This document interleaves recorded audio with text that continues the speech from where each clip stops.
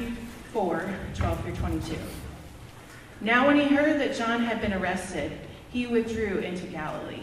And leaving Nazareth, he went up and lived in Capernaum by the sea, in the territory of Zebulun and Naphtali, so that what was spoken by the prophet Isaiah might be fulfilled. The land of Zebulun, in the land of Naphtali, by the way of the sea, beyond the Jordan, Galilee of the Gentiles. The people dwelling in the darkness have seen a great light, and for those dwelling in the region of the shadow of death, on them the light has dawned. From that time, Jesus began to preach, saying, "Repent, for the kingdom of heaven is at hand." While walking by the Sea of Galilee, he saw two brothers, Simon, who is called Peter, and Andrew his brother, casting a net into the sea, for they were fishermen. And he said to them, "Follow me, and I will make you fishers of men." Immediately they left their nets and followed him. And going on from there, he saw two other brothers, James, the son of Zebedee, and John, his brother, in the boat with Zebedee their father, mending their nets. And he called to them immediately. Immediately they left their boat and their father and followed them. And this is the word of the Lord from Matthew 4:12-22. All right, I'm going to pray for Kevin, and then he can get started. Lord, we thank you for this time here this morning. We thank you that we're able to be here, and we thank you for Kevin's time in preparing to share with us. And we pray that our ears would be open, that our hearts would be softened, and that we would be ready to receive whatever you may have for us. And we pray that for Kevin, that every word that comes out of his mouth is not one word more or one word less than what you would have. And that we pray that we would be willing listeners and not just hearers of the word, but doers. And thank you for this time. Amen.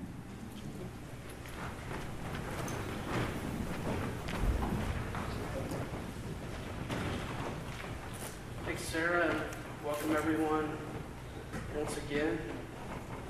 I said this a few weeks back, but if there's any word that I think describes our world today, a biblical metaphor that seems fitting, at least to me, over the last few years, it's the one of darkness. It's at least felt to me that it's as if a cloud has hovered over us, obscuring any glimpse of the sun. It's felt like 2 a.m., so much of the time with few stars in sight. Now, when the Bible uses the word darkness in this figurative spiritual sense, it's talking about a couple of things. Ignorance, lack of knowledge, first of all, about everything, but especially the things of God. And secondly, evil, rejecting that knowledge. Again, all reality, but mainly knowledge of God, and then living in rebellion toward Him. Ignorance and evil. We've seen that everywhere, right? We've seen so much confusion, so much misinformation, so much wickedness everywhere we turn. We just have to glance at our phone for a few minutes. So little knowledge of God and His works, so much rejection of Him and His ways. It's been dark. At least it seemed that way to me. Now, this is the world that's described here in this passage that Sarah just read. God's people, again, haven't heard from Him in hundreds of years, and they've gradually grown more and more cold to what He's already said. And then Jesus shows up on the scene, and He begins preaching and working in Galilee.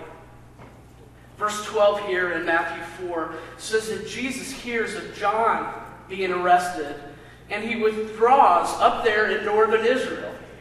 Now, it's possible the Lord does this to pray for and grieve over His friend, but the verse doesn't really say that. Matthew, it seems, has much bigger things in mind.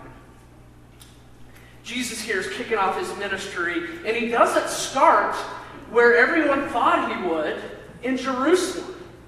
Right? He heads to the north, to the places that were known for darkness, where there was Gentile influence, where people spoke in strange accents.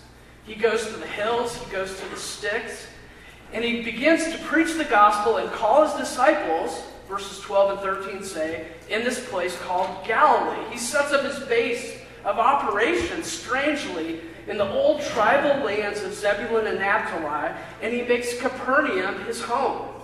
And verses 14 through 16 say that this fulfills the prophecy of Isaiah 9. It fulfills. So there's this theme of fulfillment throughout the book of Matthew. We've seen it already. We're going to see it again and again. What does this remind us of? That God has a plan. That God knows what He's doing. That He's still writing His story. That He keeps His promises. That He'll have the last word. He hasn't abandoned them back then. He's not going to leave us either. Jesus comes into a dark world, into the darkest places. As verse 16 puts it, the people dwelling in darkness have seen a great light. And for those dwelling in the region and shadow of death, on them a light has dawned. The light of the world takes on darkness here in Matthew 4, and His light is still shining today. Now, there are a couple of things I want you to see as we begin to walk through this passage. First, we see the light comes preaching the kingdom, and second, the light comes calling His disciples.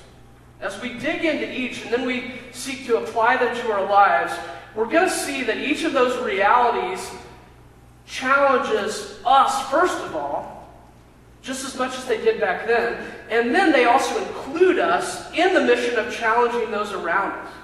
So with that in mind, let's dig in. First, the light comes preaching the kingdom. We see this in verse 17.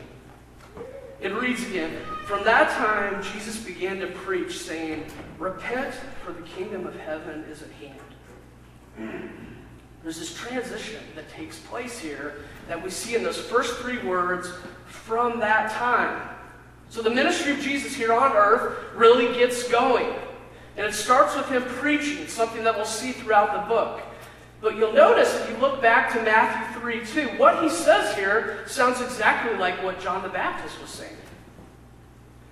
But it's not just as if John's handing off the baton, the torch to Jesus. Like if I tagged Pastor Jeff here and then he got up and kept on preaching. Same sermon, same theme. No, Jesus is the theme, right? John is preparing the way. Jesus is the way. The one that John was preaching about, that he was preparing them for, is here, the very King Himself. And when the Lord comes on the scene and He preaches these words, there's even deeper meaning and greater authority. But Jesus does call people to repentance as well. So the light comes exposing the darkness. That's what light does, right? It cuts through that ignorance. So you're in a dark room.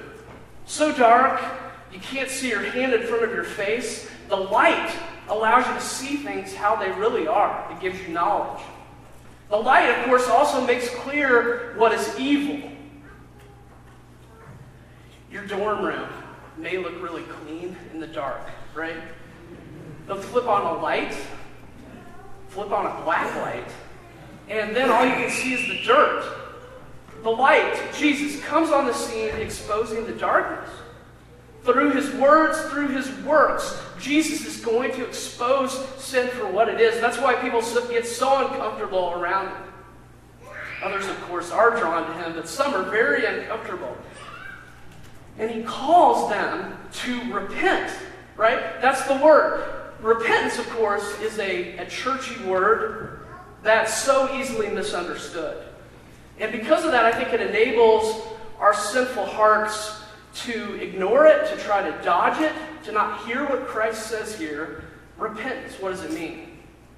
I recently heard a definition from Beth Moore that I thought was as helpful as I've heard. She writes, repentance is not just words, not even sincere, tearful words. It's a change of mind that results in a transformed attitude that reflects the mind of Christ, resulting in the fruit of the Spirit.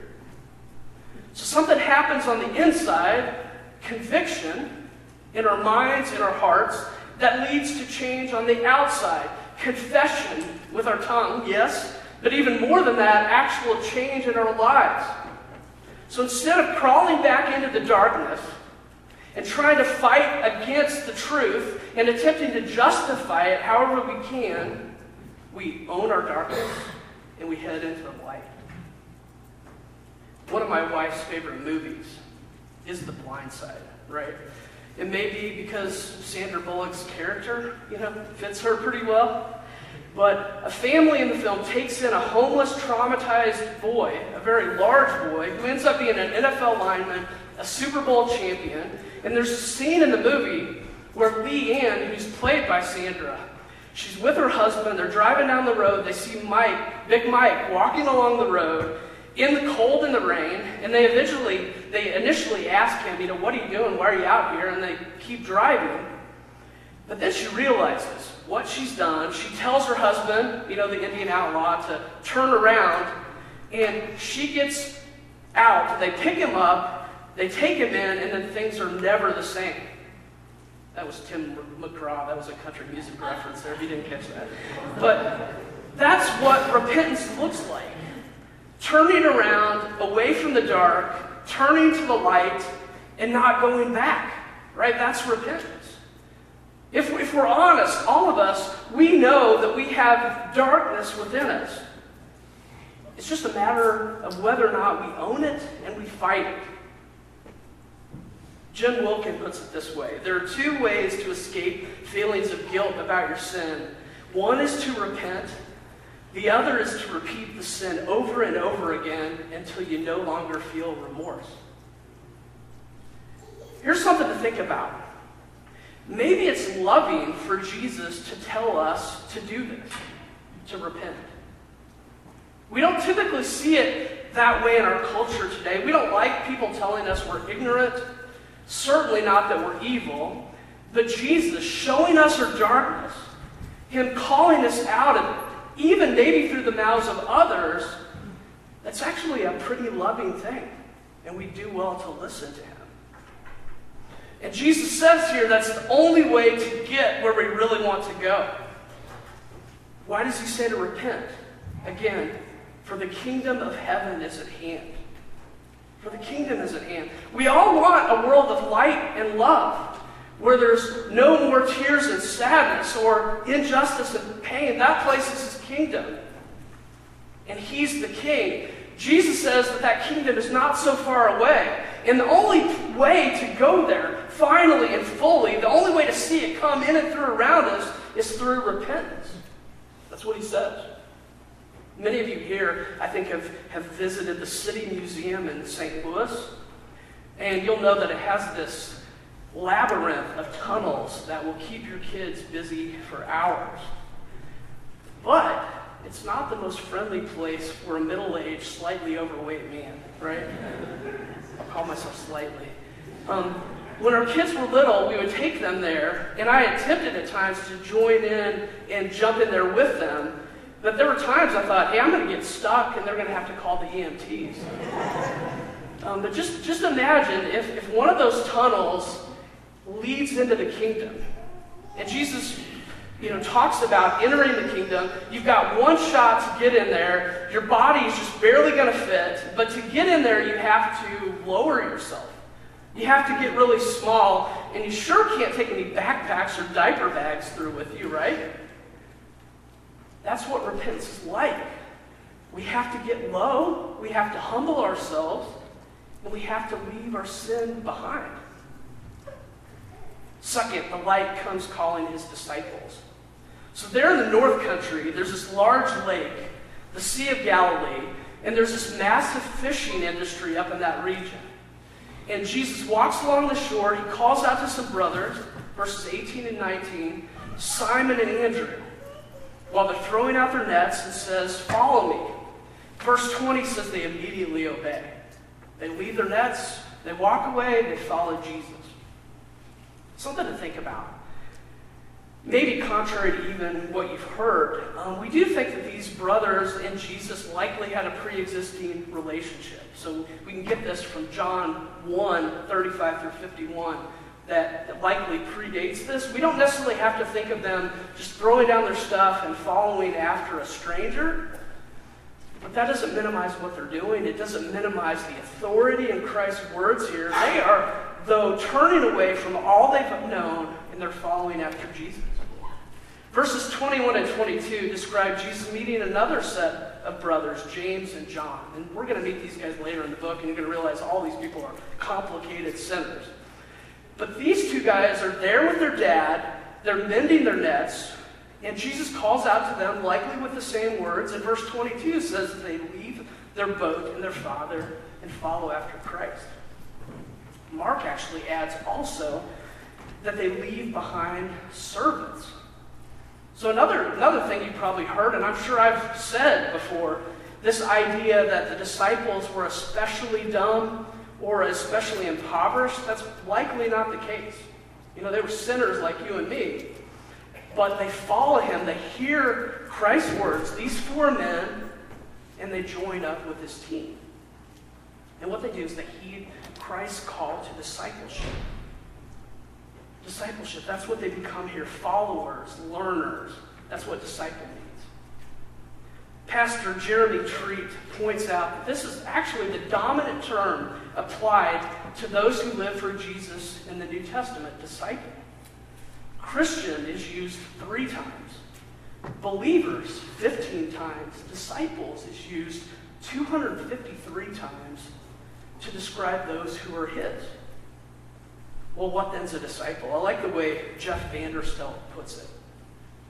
He says in his book, Saturate, this is what discipleship is all about. It's the ongoing process of submitting all of life to Jesus and seeing him saturate your entire life and world with his presence and power.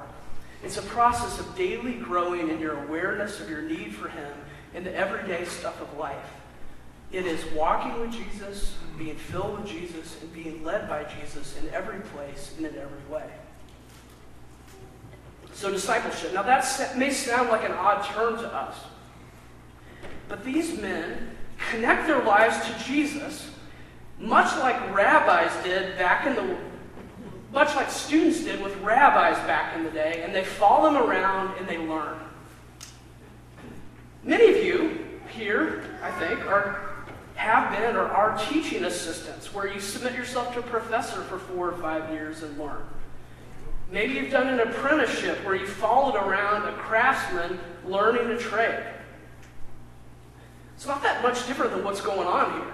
These, though, of course, you may say, these are disciples, capital D, like the original ones that found the church, yes. But it's not so much different than what we're called to as well, to follow Jesus in our everyday lives and learn from him. The light comes. He doesn't just come exposing sin, but he comes displaying the path. It says, follow me. That's what light also does, right? So last week, we're watching the big game, the unfortunate game we lost, but right in the middle of the game, our lights go off. So we had to watch it on this iPad the whole time. But regardless, no big deal. We lost anyhow. But later on, it was pitch black in the house, and the light on my phone, it would let me see my feet as I'm going up and down the stairs, and so I wouldn't fall, right? Earlier in the day, we could open up the blinds, and we could see out, and we could see the way out, and from ignorance, from evil. It's that picture there of light allowing us to see the path. When we become Christ's disciples, we're not just turning from sin, we're turning to him in faith. We're leaving the road that leads to death. We're getting on the path that leads to life toward Jesus in faith. Repentance and faith, they go together. If you think about it, it's like they're 2 sides of the same coin. Think of it like this. You're facing a wall, and then you turn to face the window. You can't really look out the window without first turning away from the wall. That's what faith and repentance look like. It's one movement. Turning from, turning to. And here we see these brothers turning away from their sin to following the Savior. We don't have any indication, of course, that they were any more sinful than we are, but they put Jesus first, and they seek to follow him with their whole lives. Maybe you caught this already, but this involves obedience. Doing whatever Jesus asks. Today, we don't like that word, right? We don't want people telling us what to do. We don't like submitting to authorities or really anyone at all. But hear me, if Jesus is our creator if he made us and he knows us and what's best for us, if he's our Redeemer, if he's saved us and he cares for us, we know he's not trying to use us. We know he's not trying to harm us. He's good and kind. And I've said this before, but the reality is that we're far less free than we really think. We're far more the product of our environments than we realize. I hate to break the news to you, but in reality, robots on the internet are really controlling you more than you think, right? What you think, what you buy, it's true. But Jesus is a gentle master, and he chooses these men, and they latch themselves to his person, first of all. And that's the main thing. They spend time with him. Jesus wants to be with them. They learn his ways. But they also here join with him in his mission. Because what else does Jesus say? Not just follow me in verse 19. He says, and I will make you fishers of men. So before they'd caught fish, now they're going to catch people. A couple of things here. Don't hear Jesus saying that vocations like fishing are bad, or that real Christians go into vocational ministry. No, I would argue that we need you where God has put you. This is a pretty unique time in history, couldn't we say, where Jesus is drawing those 12 out, through whom he's going to found his church. But these men, again, put Jesus above all. They're not that much different from what he calls us to. And becoming his disciples includes making more disciples. And that, of course, is a calling that's never going to be easy. It's not. There's a word today that gets quite a bit of disdain. And you don't hear it a lot, but maybe you have. It's the word proselytizing, right? Seeking out converts, trying to help someone find that path. What's crazy to me is that people are doing this all the time, everywhere around us. There's so many causes, so many organizations where people are constantly recruiting. They're continually trying to convince people to do the right thing, to believe the right stuff, telling people they're wrong and that they need to change all the time. But if you talk about spiritual things, if you talk about salvation, if you're implying that someone's on the wrong road spiritually, that's just out of bounds. At least that's what people say. But there are people out there, they're gathering for clubs on campus, they're organizing for causes, and they're really seeking to make disciples. And as they do, they're willingly taking on ridicule and abuse. And so do those who follow after Jesus, because he invites us as his disciples on a trail to the cross. So we've seen the light comes preaching the kingdom, the light comes calling his disciples. What do we do with this? Well, I want to give you 2 points that I'll break down in the remainder of our time. And they're this. First, turn to the light and follow. Second, turn on the light and fish. First, turn to the light and follow. Hear this call from Jesus in Matthew 4 to repent. Hear him say his kingdom is near.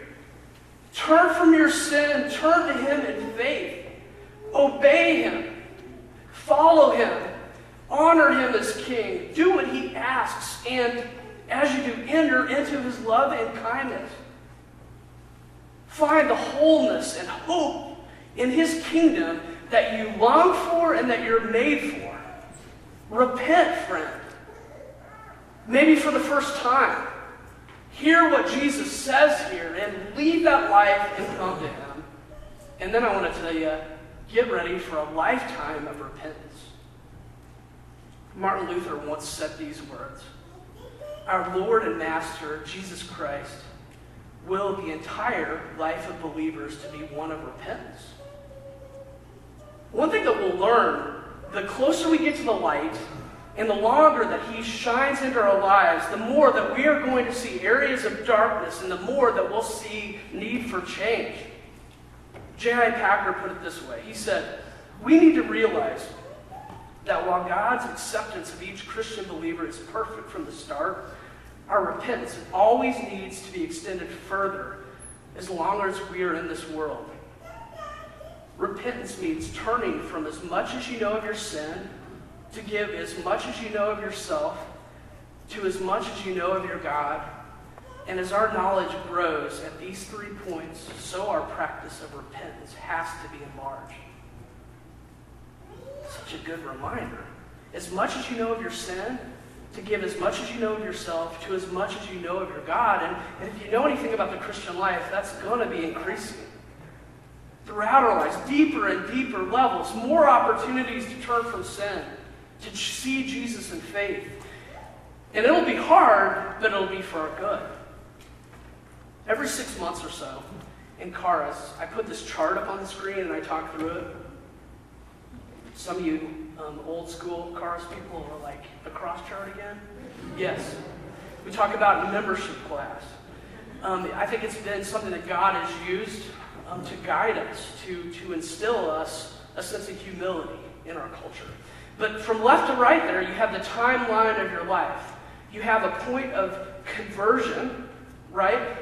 Going on to when we go to be with Jesus in glory. The top axis represents his holiness. The bottom axis represents our sinfulness. And it's easy for us to think, and this is kind of the typical, I think, Christian mentality, is the more we grow as a Christian, the less and less we'll have to encounter and battle sin.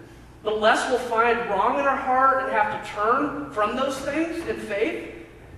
But the truth is, it's the exact opposite. So, because as we grow, we move on from more superficial things.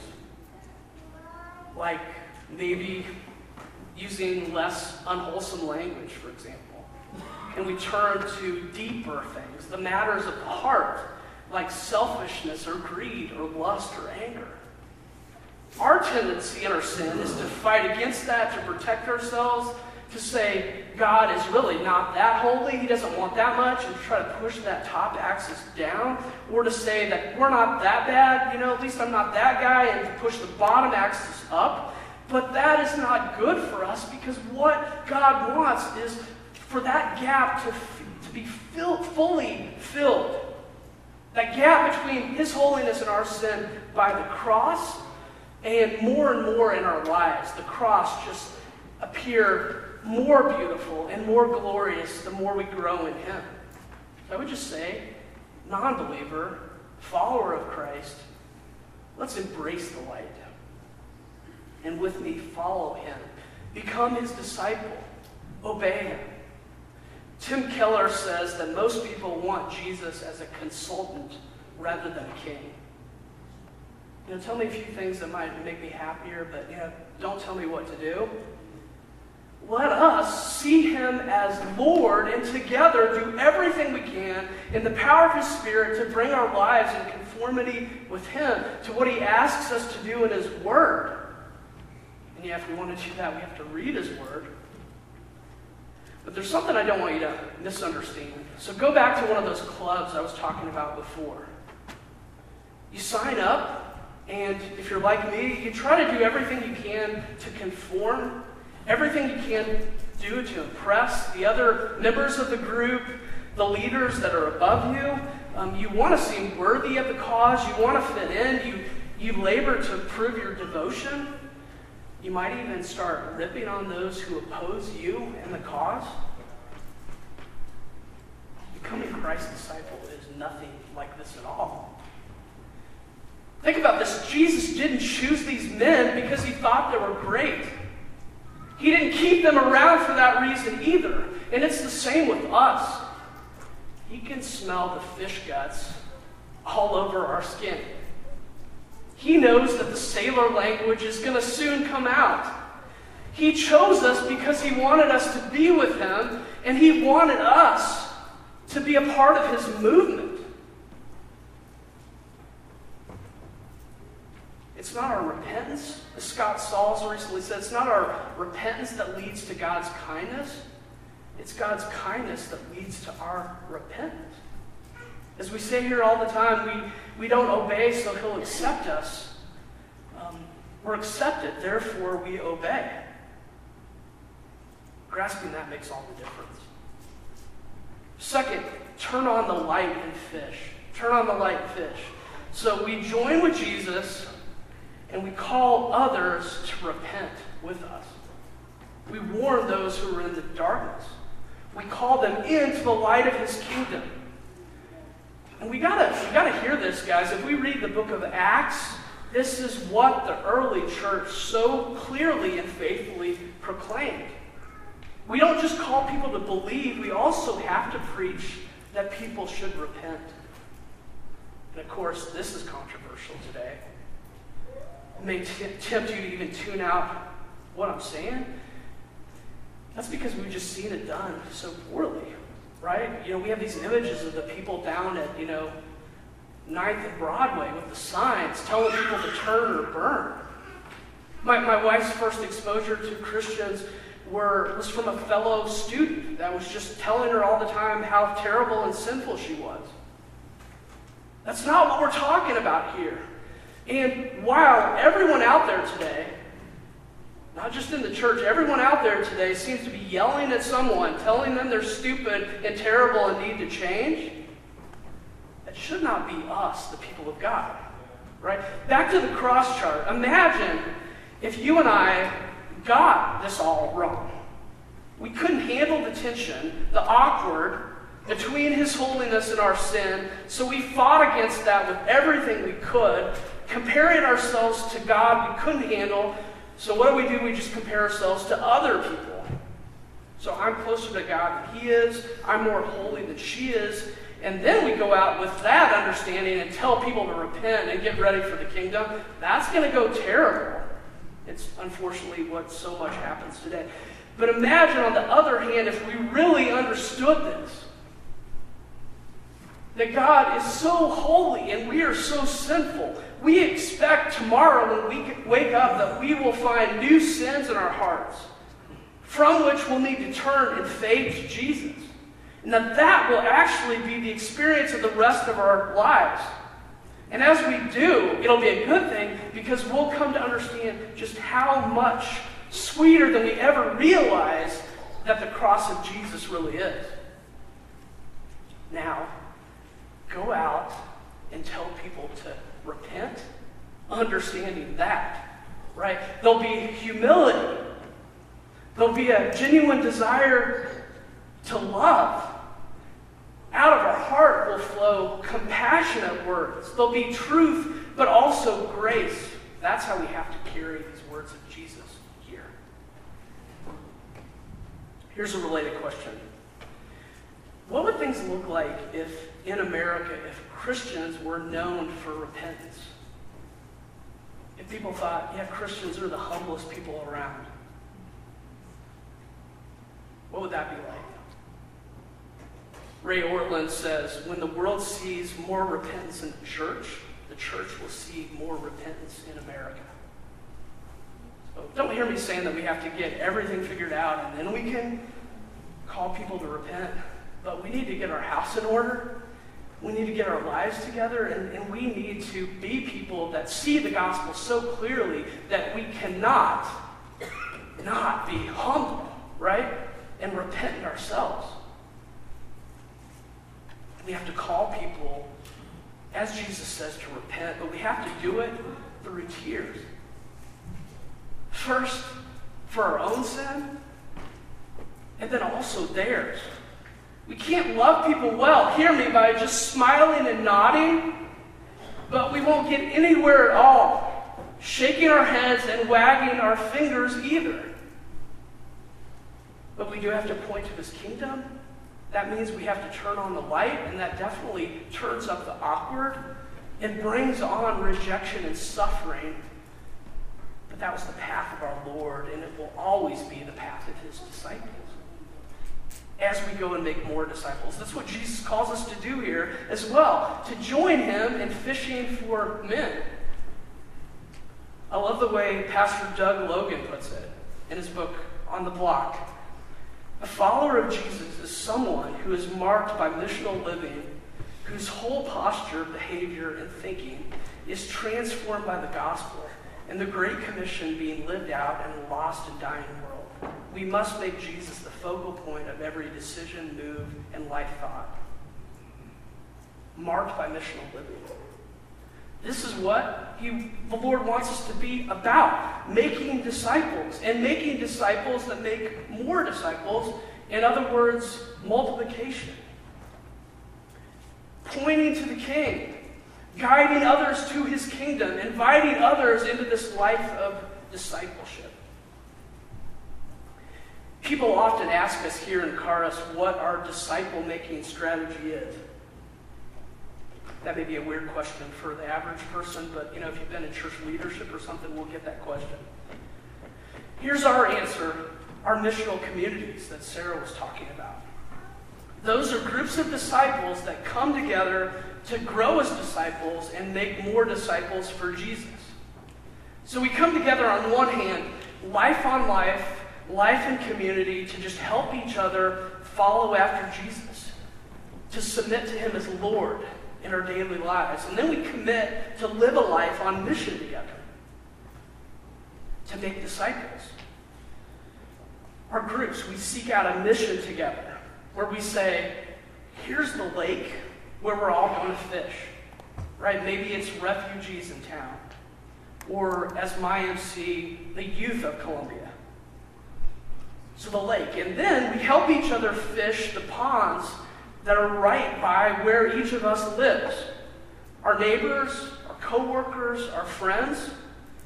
We remind each other that we're not just put here to sleep in the light, just follow Jesus around together.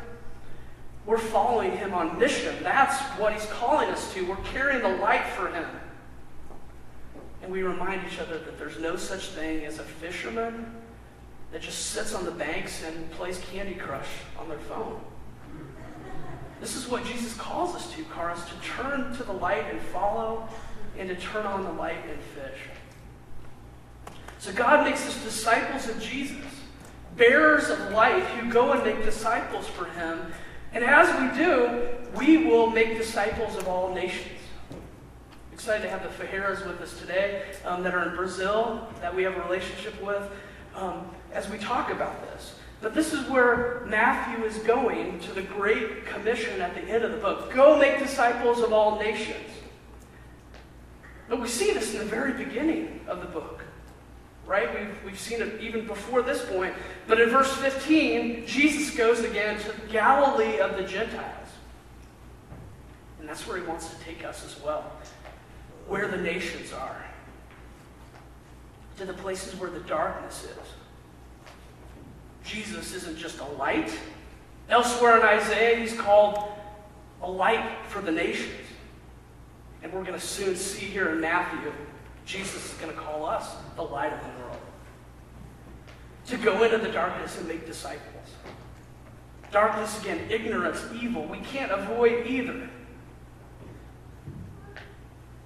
That's been us. It's still in us.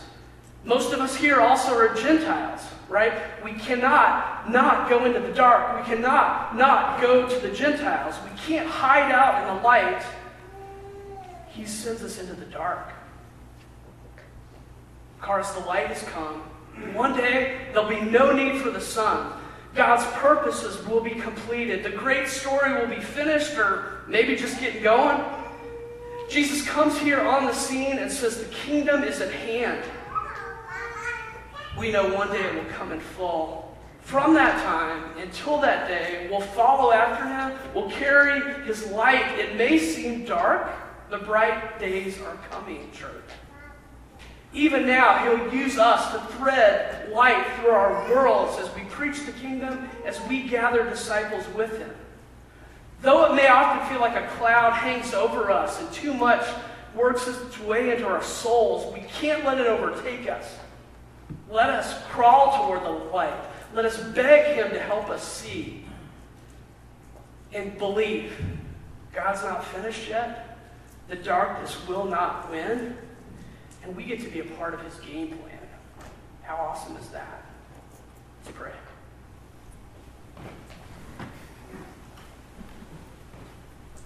Thank you, Father, that there is hope, that you have shown your light into our hearts, drawn us out of the darkness to you. I pray that that would encourage us today.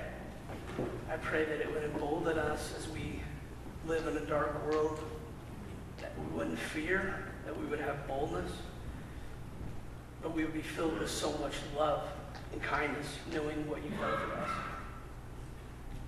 I pray, Lord, that you would just make us people that do have humble hearts, that have a hunger for your word, to know what you ask, to follow through in obedience. Would you work that in us, Lord? Would you just renew and refresh our souls? Give us a deeper longing for you, a deeper desire for you. We ask this in Christ's name, amen.